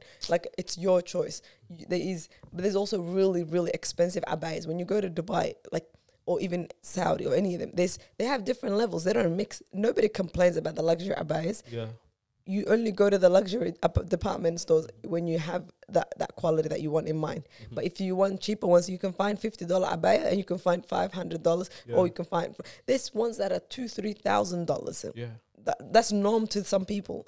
So it's not. I don't think there's such a thing as overpriced, unless you're gonna overprice for really cheap quality. exactly. That's the only time. Yeah. Like if I'm buying Yeah, the $2 socks from Kmart for Yeah. like $20 type yeah. of thing, Then that's it's not it. yeah. How do you come up with new concepts and new designs? It's just in my head, honestly. It's just Like it's just because it's something I'm always thinking about anyway, which Yeah. is sad, but not really like it's if you're like that it's passionate about it. always in my mind. So Yeah. I'll look at something and I'm like, oh yeah, like so it's always in my mind. Yeah, and it's honestly it's a good thing because you're either that because a lot of people are distracted in this day and age. You know what I mean? You got TikTok, you got Bang, you got all this kind of stuff. Yeah, And honestly, it's distracting you from doing things that you're actually meant to be doing. meant to do You know, so if you have that constant in your mind, then at least you're working towards towards something. But I can't even help it. It's like a curse almost. Whether Yeah. I was doing it as a business or not, it's like always in my mind to make something new. Yeah, I've always done that. So it's not. I have way more ideas in my mind. It's just I don't have the capacity to make everything I want, because I also have a real life that I'm trying to like balance. For sure, yeah. And that creative process is exciting. It's very exciting for me. Coming up with something new, ripping up fabric. Oh my God, that's my favorite. I can live in fabric stores for days. It's actually like a problem. By the way, guys, there's 80% of you guys who watch our videos are actually not subscribed. So stop the video right here. My voice cut out. Stop the video right here. Subscribe. I'll give him a second. Now we can resume the video. Enjoy. For sure. What would you say is like the downs though? Like the downs is the fashion business is very expensive. A lot of people don't realize it. Okay. So if you want, like, if it's from just me, I can do it. But if you're trying to do a concept where you're trying to present it to everyone, it's like gonna cost a lot of money. Exactly. Yeah. So it's that's a down. And half of it is just like sort of starting. I know because like with the emergence of like AI and all that kind of stuff. Yeah. Like in the creating process here, like with our podcast and stuff, the thing is just a lot of things just take a lot of time. They do. You know, like podcasting is honestly not that easy to run and not that hard to do. You know what I mean? But just hop on a couch, you and your boys just have a chat about things, like sort of be up to date with certain topics, but then like the editing process. I was gonna say, shout out like, to Ahmed, okay, talking is easy, but what about the video production later? You know what's like, funny though? The emergence of like AI and stuff. Yeah. It's actually made like the process like easier for us. Like how edited they. Like for example, like Ahmed, how long would you spend on a video? Yeah. Basically like 2 hours. So if exactly. Just for one video. Just for one video, and often most of the times it's removing things we told him to remove, or like switching from the camera angles, from my angle to your angle, from your whatever. Oh my God, I mean? yeah, no one ever thinks about that. Yeah, now that AI came out, it's made the process 90% it, and the other 10% Ahmed just making sure that everything comes out smooth. Oh really? So you can just tell, like, what programs do you use? Oh, we're not going to reveal. We're not going to reveal that. Oh, are you gatekeeping? You're gatekeeping. Yeah. We're definitely gatekeeping. You know what I mean? Just know it's done in 5 minutes. No, but there is some programs, like a while ago. I think it was like a year and a half ago. When do you know that? Well, there's a design thing that came out through I forgot the name now, but where you could just literally like prompt it and then ChatGPT? Not ChatGPT is more just writing, but this was like you will tell it to do any artwork and it will do it. I forgot the name. Yeah. I know what you mean. Like the video, like how they had like Harry Potter, but it dressed in Balenciaga, and then they show all these different. Yeah, like I started playing with it. It took so much of my time. It's in my phone. It's through that app that they talk. I don't know. I forgot the name of it. But it's not in the NFT and all that kind of stuff. No, they talk about NFT and stuff there as well. Yeah. I'll search it up for us. Do you know that thing that yeah. But anyway, you just prompt it. Like you write whatever you want. Because sometimes as a like artist, I also like, I think I genuinely am an artist more than like designing rather than design. So you can, there's some things that are in your mind that will take so much effort to like show. Yeah. But you just prompt this and it gives you everything. Well, even this is something, because I've been doing like my research. I'm not well versed in like AI and stuff. This is something people like haven't sort of grasped as always. Though it makes the labor aspect of things much easier. Yeah. It hasn't reached the creative side. You know what I mean? The creative side is still on you. You know, like even for example, like the thought. That's why I think, you know, when you said how do you come up with new designs, it's in your mind. It's in your mind. So the thought is always there if you're an artist. So even with this prompting thing, you might be able to create. I created the most, like I will show you the photos. I created the most beautiful things. Like you'll just be like, imagine give me a glass tower mosque, but instead of the Lady of Liberty, what's it called, in New York? Yeah. But in the middle of New York City, but except make that a mosque. Yeah. And oh my God, it's so magical. Yeah, I have to show you. Like 100%. it is the most beautiful things that it creates. Yeah. But for me to do that in painting, or even it would have taken hours. 100%. But I'm like, just imagine a glass mosque. Yeah, but in the middle of the city. You came up with the creative idea though. Yeah, but like, you know what I mean? Yeah. Then the other aspect of it, I even changed it to like, I'm like, make it like a fish tank looking, but then a mosque, but in the middle of like, what is that tower called? Not the Liberty. Statue of Liberty. Statue of Liberty, but like that. Yeah. So it shows you the entire New York City, but then it shows you a giant mosque. Yeah. And then it just like, it's in glass. It's almost 100%. It's unbelievable. Have you seen the other scary side of like AI and stuff? Like, have you seen like with the emergence of like deep fakes Yeah, I have. Like, I don't know if it's that scary, but it is. It Come is. on. It is there. It is like there. for example, I've seen the podcast with Joe Joe Rogan. Rogan. Do you and see the stuff Joe like Rogan Andrew Huberman one? that. Yeah, or the one with Steve Jobs. Okay. Oh, there's honestly a heap Yeah. of them. The Andrew Huberman Joe Rogan one There's even was. one with Mufti Mang. Oh yeah, It's so bizarre. They're kind of funny as well. He even got scared. I don't know if you heard him. He's like, Yeah. he even said, he's like, when did I say this? He Yeah. tripped out himself. How accurate it is. Yeah. You know the one with the Joe Rogan Andrew Huberman as well. One was like, because obviously he gives like actual like life Advice, tips, advice and yeah. whatever regarding to health and over that. But they had a conversation, and he promoted this supplement. Yeah, together as a thing. And it's Exactly. like at the top. wanna know something? Yeah, I've seen that, yeah. I'm telling you, wallahi, I looked at it and I thought that was Joe Rogan or Andrew Huberman or whatever saying that. Oof. You know? But okay, I understand. I'm not scared of AI. I'm not scared of new technologies. Like I feel like it could be regulated. Obviously, it's brand new, and everyone's always going to be scared of brand new things.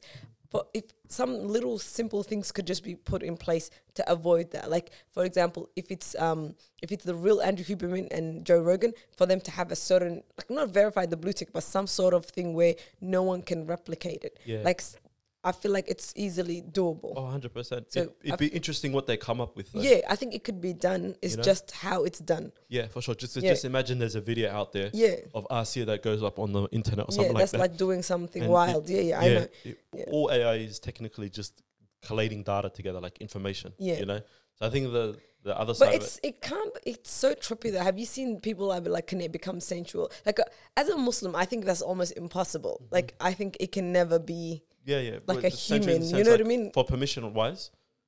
No, I'm saying a lot of people think it can have its own, like, Oh, no. yeah. Well, But that's like an actual concern.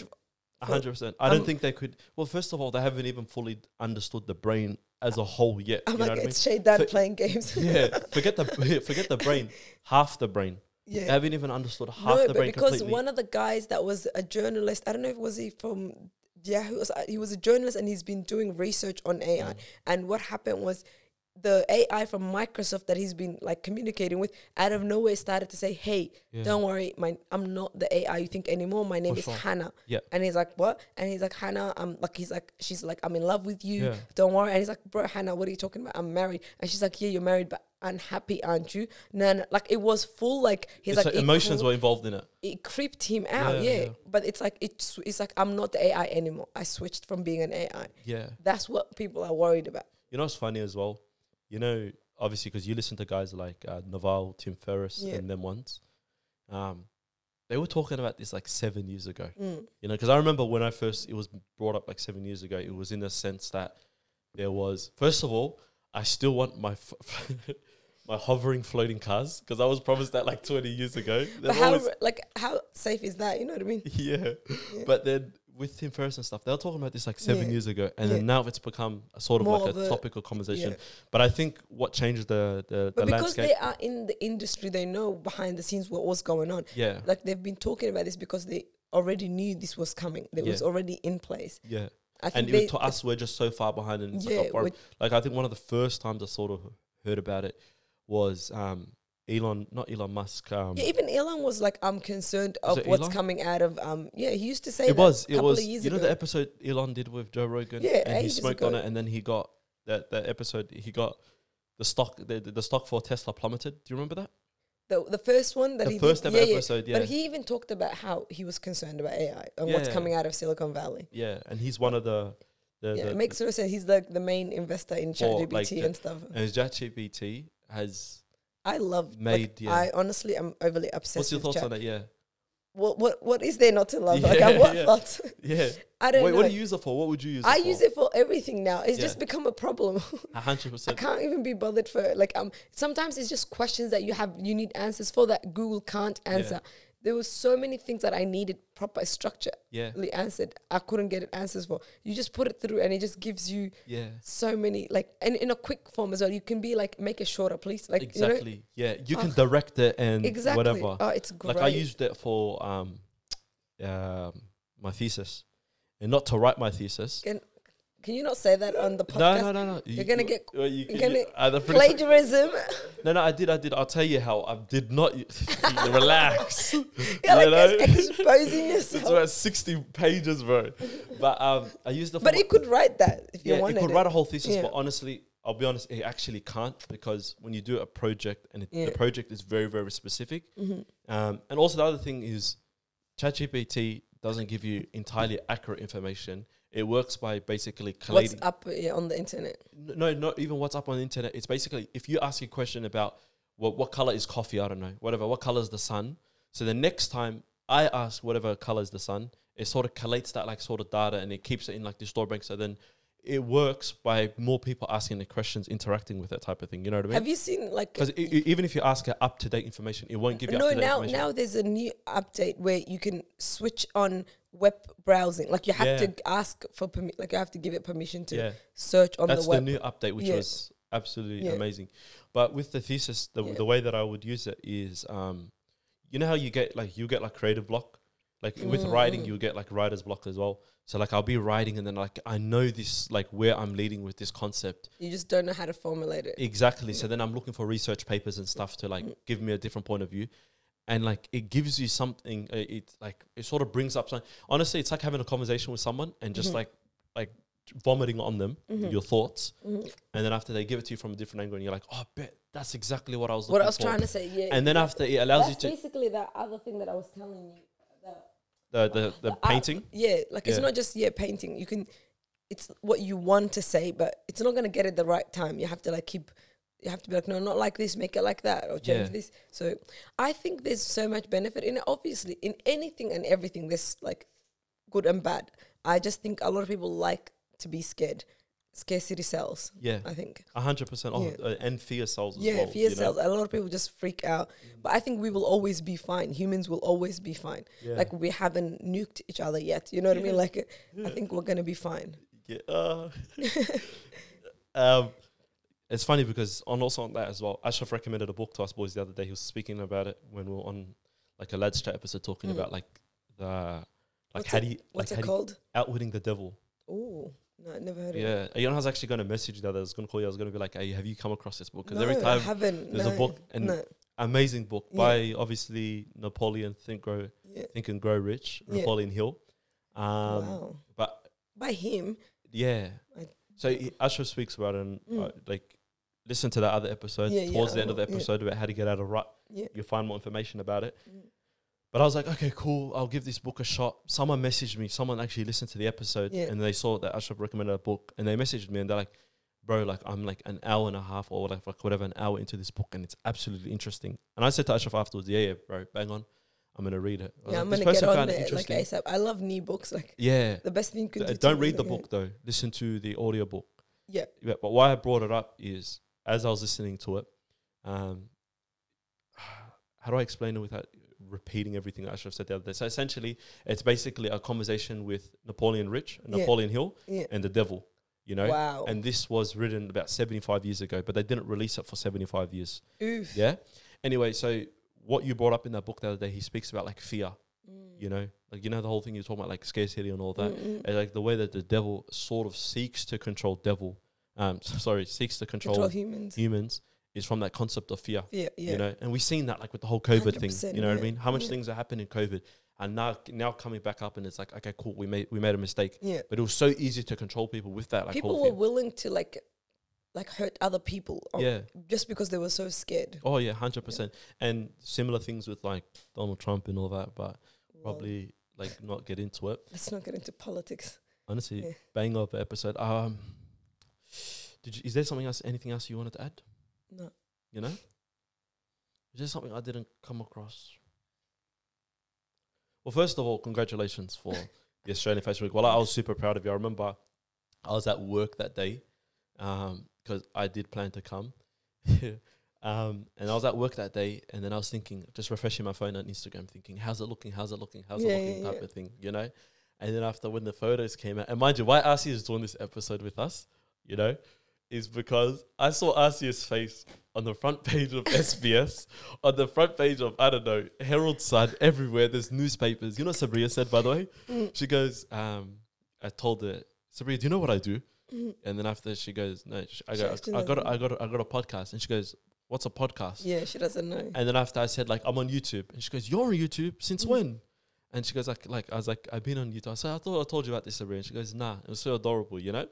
And then after she goes, okay, we're going to get Asiya on, so we're going to go watch her episode today. You're going to see it live, you know? And she goes, you know what's funny? Asiya was also on the front page of Herald Sun.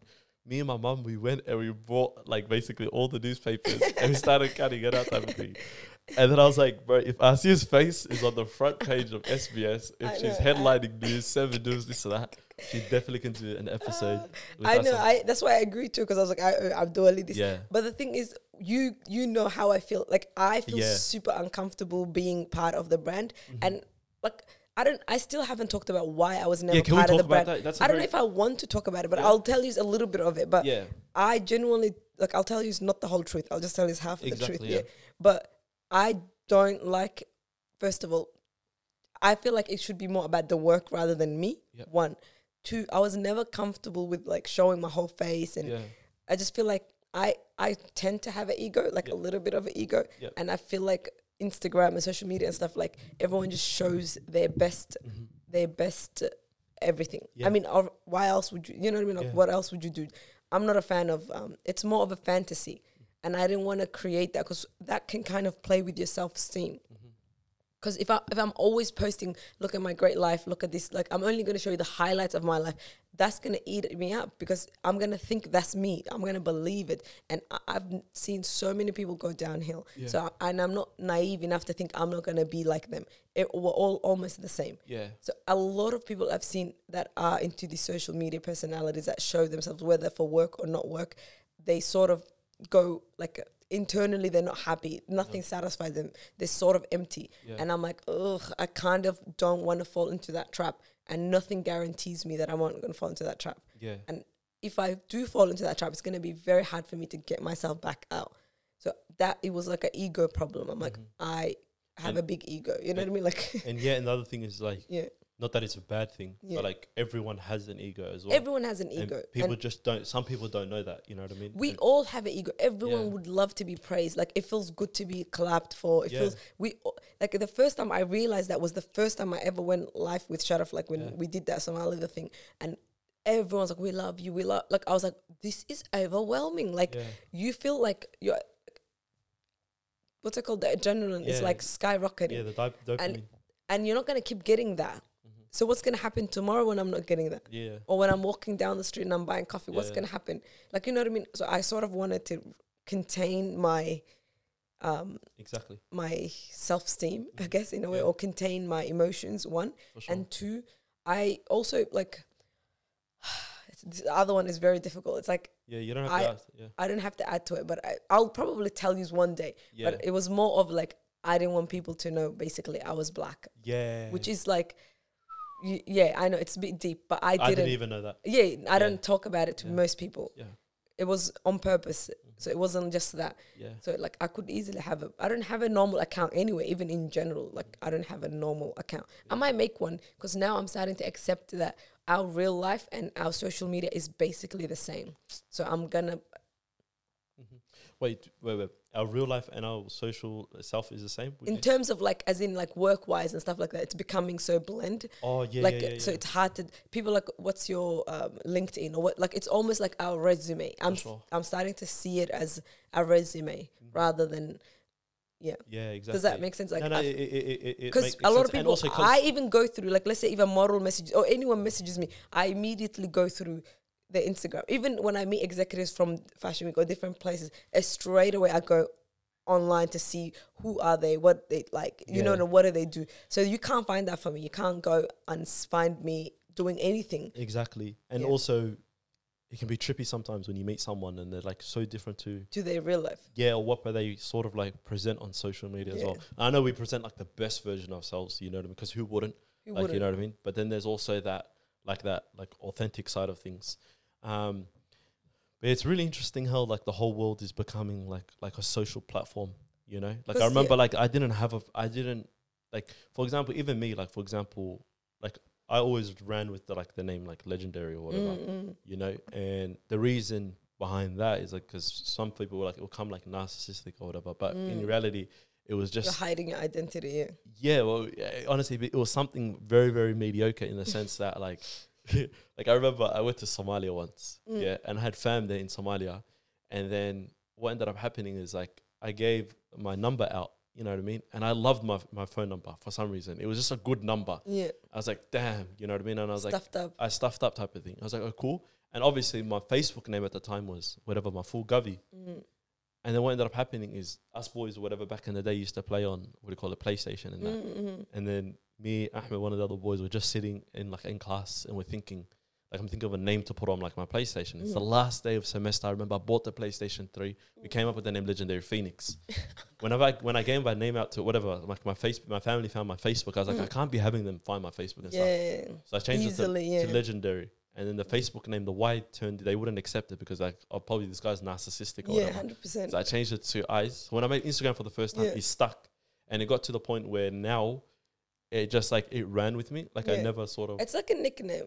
Yeah, exactly. I like nicknames. I've never been a fan of like even when Facebook first came out, when we were like all young and stuff. Yeah. My Facebook name was like Asiya, like not Asiya, but it was like with a K, S-K, Dark Child. Like that was like... yeah, I remember this. Yeah, I remember. Yeah, like I've never been a fan of, because my also legal name is not. Because my name is Asiya or whatever, but it's spelled as Asia, so it's quite. I like to keep it private anyway. You know, I actually started doubling into that whole conversation, that whole idea of like your name, and I remember I heard something, listened to something along the lines of like, at what age do you like when someone says, like whatever, Asiya, can you say, yep, that is Asiya? Do you look at that person, think and like, say, this is me. This is Asiya? And you know what's funny? The other day I was actually reading one of the articles that I think it was Redefine or something along the lines, posted. Or Refinery or something like that posted, which is, and you made like, it was good. First of all, shout out to Cezanne. Cezanne, that was a very beautiful line where you said, okay, so what does Asiya mean? Asiyam, Asiyam. Do you want to explain? I'll give you whatever. No, I want you to explain what you read. I want to know and what you read. I say why it hits to me because the other thing is like, as of whatever life goes on, this, that, you know what I mean? You want to sort of morph into and be more confident with like that idea of who you present yourself to, you know what I mean? And when I read it, it came up, you got asked obviously, what's the meaning behind Asiyam or whatever? It's like, oh, my Turkish friend, whatever, used to say Asiyam to me. And in the Turkish language, and you say specifically that like I don't want to butcher the translation, but it's something along the lines of, it becomes my Asiya. Yeah, so it means my Asiya. Like they use I think type of thing. Yeah, exactly. You know what I mean? Kanam, like Wouldn't you say in the Somali language, it's also like saying the O when you put like behind something? Asiyo. Wouldn't you say? Like I haven't read the article. I'm not gonna lie. Yeah, I pretty good article. Yeah, I genuinely tend to not read my own articles. I don't blame you. Or not my own, but like, you know what I mean? I haven't read it because I'm like, I don't want to know. yeah, exactly.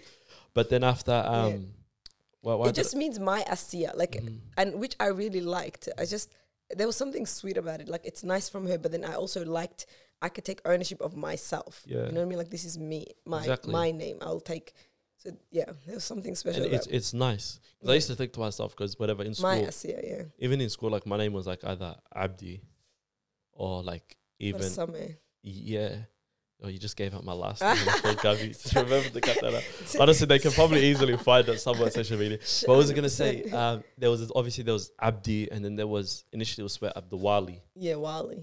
You know what I mean? We even say that Abdulwali. Yeah, and I hate the Wali because I was like, I just absolutely like don't hate it. It's not even your name. And I'm just waffling. I'm giving, what I don't like is sometimes when I'm on the podcast, I just start talking about myself and then someone knows something about it and it's like, oh, you said this once. I was like, but then I'm like that. But then in a way, it's nice though. I hope it makes you feel better. For example, there's girls or some people that I like that I'm like, they're not even big, but they like, let's just say have a podcast. Yeah. And I know so much about them. Yeah. And I'm like, I feel closer to them. I'm like, oh, I know this about her. Like, I love her more. 100%.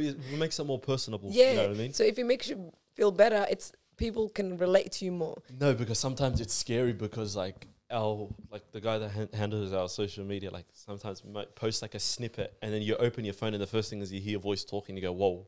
And it's like, I didn't say that. Yeah. It's such a weird thing hearing, but it's probably similar to you reading your own articles or something. Yeah, I don't read, I don't watch, I hate Yeah. anything to do with me.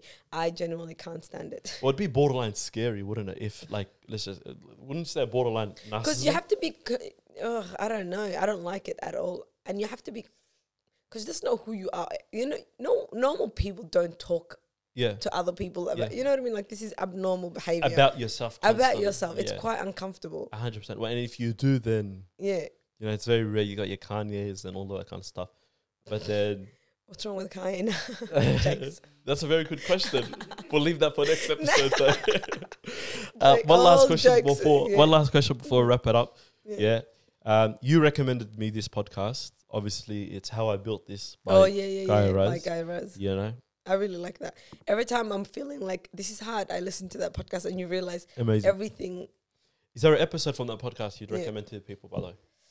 I have one. I maybe the Canva one. I don't know. I really like the Canva one because Canva was founded like by Australians from Perth. Exactly. So there's something really special about that episode. And you can relate, you know. And she was a young business. She startup. was young. Oh my God! Everything about that episode is just exactly. And it's easy to relate to because from like if you're Australian, you can just Canva is $1 billion business. Everyone uses it basically. I use it all the time for everything. We got to cancel our subscription because we have not used that in so long. Really? It charges like $16. And then as soon as you cancel it is when you need it. Yeah, that's what ends up happening. But we've got...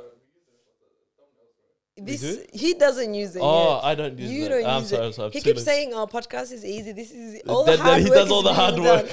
I use it for everything, One thing is, wallahi, we appreciate. I'll tell you this and I'll say it on the camera. Yeah. The biggest blessing that's like happened to this podcast is being Ahmed. Yeah, 100%. You know, like Allahumma barik. He's like a wizard, a man of many skills. Yeah, Allahumma barik. And like Ahmed can get his like shout out and stuff. You know what I mean? So they're going to be good. Give the flowers where they deserve it. 100%. But from that episode, obviously you recommended to me, and I think the episode, the podcast, honestly, for you guys that are listening, would be good for people that are like in that like that startup business. You can look up and aspire to sort of see how other people have done it. Yeah, have done it. You know what I mean? How they built what they did and how they got to where they do. And obviously, a little bit of it is sugar coated and made more exciting. Because for entertainment purposes. Because he cuts his podcast down as well and whatever. Yeah, but Guy Raz has really good questions. Yeah. He asks questions that you really want to know. Because a lot of times I think a lot of podcasts waste your time because they don't ask the questions that you want answers for. Yeah. You're like, I just want to know how you did this. Give me the detail. Tell me that. Yeah. And he asks us specific questions. Yeah. So I like that. And it shows you when you listen to a lot of the episodes of How I Built This, you realize a lot of them have similar stories. Exactly. In the sense, even though they're completely different businesses, it's almost the same. Yeah. I recommend, like recently I've been recommending Shoe Dog to people as well because a lot of people don't understand how business and fashion and all of that work. I'm like, Shoe Dog is, if you're really into by Phil Knight, by the founder of Nike. Nike, yeah. It should be behind you. Yeah, that's an unbelievable book because you just realize how insane it is to build a business. Would you say it's I haven't read it personally. Would you say it's applicable to I haven't been on my list. Cannot even believe you. No, just log back into my app now. I'll just go back into your account. But would you say it's applicable to like non-business side of things?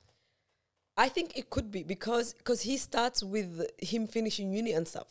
Because he starts from like how his parents are disappointed. Like it's not like it's good for every immigrant as well. Even though he's not an immigrant, it's good to see that some things in life are meant for you, whether your parents have dreamed that for you or not. Because a lot of the times, I think we feel stuck because our parents' dreams become our own dreams. Yeah. And you don't know how to differentiate it. The two of them as well. Yeah. And also the other thing is like going back to what I said before about like how like adults are just fake in the sense that they don't even know what they're doing. They're just making it as they're sort of going. Yeah. You know what I mean? But it's also the same with that. But when you get bogged down in that idea of feeling like I have to be doing something or whatever, it's never like. But why though? Say again. Why? Like, why do you have to be doing something? I don't know. I think it comes from like there's a saying by Nietzsche. Nietzsche. Yeah. Which one? If you have a why, you can bear any how. So if you don't, why? Like, why do things if you can't bear it? So the question is though that how do you find out what your why is? I think that's like the bigger question, you know what I mean? And it's like... But before you find out the why, like there's something worth saying why to. For example, like I see why do fashion. Like, well, it's a gift, it's a talent. Like, you know, before, first of all, find out, like, oh, you want to be a lawyer, why? Or you want to be a doctor, why? Like, first, when you get anything you want, you could be anything you want. Yeah. I genuinely believe that. You could do whatever you want. Obviously, you have to be talented for it. But then once you find it, let's say you want to do a podcast, but why? Yeah. If you can't answer your why, then it's hard. So the why is not as important as like first trial different things and then ask the why. That's what I think. Yeah, for sure. Because I was like studying counseling. I wanted to be a counselor. I still don't mind being a counselor. You are know into what I mean? that, the whole philosophy, psychology side of Yeah, things as well. I'm definitely into, like, I feel like counseling saved my life. Yeah.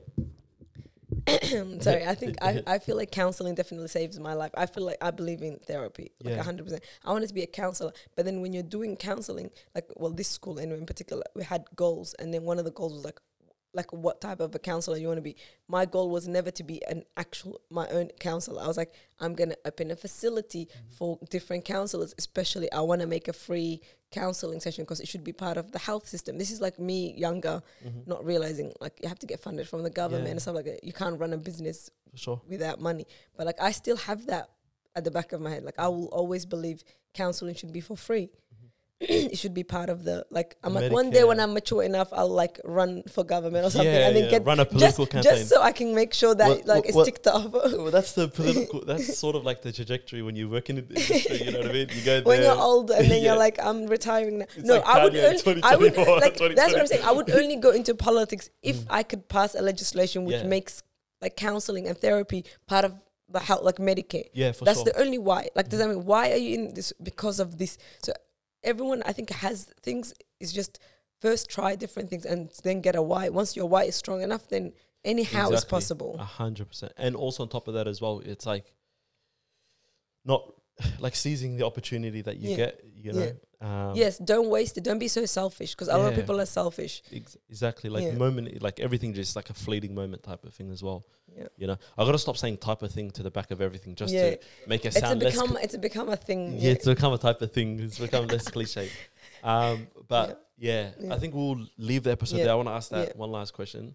Honestly, we could speak for hours. Honestly, 100%. Yeah. Alhamdulillah. Well, now that I'm showing my face, now yeah, definitely. You know what's funny? Someone, my friend's older brother that hasn't seen me for ages, found an episode. He doesn't even like. He's not even into like this community podcast or anything. But he found the TikTok and he sends it to her, and he goes, "I don't care what you say. This is Asiya." Yeah. He's like, I was so embarrassed. I was like, "Oh my god." Yeah, because one of the TikTok videos went low-key viral as well. Yeah. So the question, obviously going back to the Guy Raz thing, is how much of the opportunities you had currently were due to luck, and how much of it was due to your hard work? I want to hear your answer on it, because we always rave on about like that. I was like, bang, I'm going to hit her with that question and see. So how much of it was, like, this is a Guy Raz question, This how is a Guy much Raz of question, it was due to luck? Like, as in, like, everything that's happened up until now in regard to, like, us, I think you know what I mean? I think it's 50-50. Okay. Because a lot of it wasn't me looking for it. It came to me. Yeah. Like, I don't know how and why. Bless. A lot of it came to me. And then the other half of it that I think is me is, then I put in the effort afterwards. After Ilahi, like, I think it's qadar Allah. A lot of people don't understand. I think Ilahi has some things written for you that you don't know why and how it comes, but it's Ilahi's plans. You can have a different plan, but Ilahi gives you certain things. But then Ilahi doesn't just give you things unless you actually put the effort in. For sure. You have to put the effort in, and then, like, let's say you make dua, Ya Allah, I want this particular thing, and then you get it just like that. But then if you don't work for it, then how are you going to get it? So I think it's 50-50. Yeah. Half of it is from Allah, and then the other half is me trying my best to do it, because it's not easy. Obviously, I don't have leisure half of the time. Like, I haven't seen my friends. They understand. I'm like, guys, I can't. They're like, I see this Netflix. I'm like, what's Netflix? Well, I sort of begged you for this episode because you were gonna take a little break. And then what break? Like, I have so much work to do. Yeah, I had so much work to do today that I'm like, okay, I'm not that selfish. Okay, I'm doing this one to show my face. Definitely. And while I can get it out of the way. Yeah, exactly. So I'm willing to, because you also didn't, like, you know, people don't realize you were part of the you were the main person that got the music, which Yeah. I never got to the bottom of it. But Abduali, yeah, you got the music all sorted out for me because I don't listen to music. I don't, Yeah. even if it's halal, I'm like, I have no idea. I don't have anything. I'm like 100%. Spotify. I'm like, I don't know how to work this. Abduali, make it work for That me. was And then I needed it to be a certain length. I'm like, do you understand what this means, Abdul? And you're like, yeah, I'll just loop it. I'm like, whatever it is, can you meet this criteria? you know, the funny thing is we came back from the footy Yeah. last week, and then when we came back from the footy, I forgot about, like, because obviously I told someone I'm gonna Yeah. get it to you, and then we're gonna send it off to whatever Sydney. Yeah. And then after I came home, we came home late that night, like 1 a.m. or something. Yeah. Oh, And then- yeah. Apparently, because you were supposed to drop it off in a box for Lani and Zahra. I was about to drop Lol, it off, and but then what ended up happening was I forgot about it. Yeah. And then this was the night I officially got off TikTok, by the way, like I deactivated. No Because way. I was just scrolling through TikTok, just chilling, watching the Ozarks. And then after I realized, like, something on my For You page triggered my memory that I was meant to drop something off. Oh, Yeah. And then Yeah. I was like, oh, damn. Then I ran and I had to drop it off. And just that morning or whatever. And someone asked me, oh, why did you do that? You know what I mean? And then I was just like, because, you know, I'll tell you something about you, not to give you flowers right in front of you, like right here or something like that. But there's people that, like, talk a lot without, like, action. And there's people that, like, also talk a lot. And there's like facts and there's action behind what they do. And then sort of you're like that type of person as well. So I was just like, okay, cool. This is for someone that's like a hard worker. So I was like, I could have easily, I was one of the coldest mornings. I Yeah, could've just it went to was, sleep. yeah. I was like, bang, I'll send it off the next morning on like an express or something.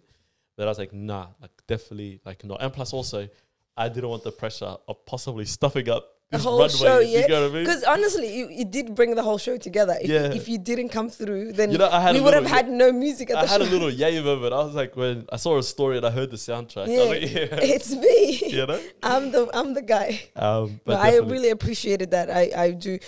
You always come through as well, and that's why I'm like, I owe Abduali this. Nah, 100%. And I yeah. appreciate it. Well, No. I know this episode will do well.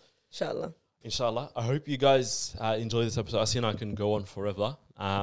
But if you guys have any questions regarding anything spoken about on the episodes, send it through to us. Asiya is your handle on social media. It's just asiyam.au. Yep. ASIYAM.au. And you guys know the drill. Make sure to like, share, comment, subscribe, the whole lot. And we'll see you next week for a bigger and better episode. Peace.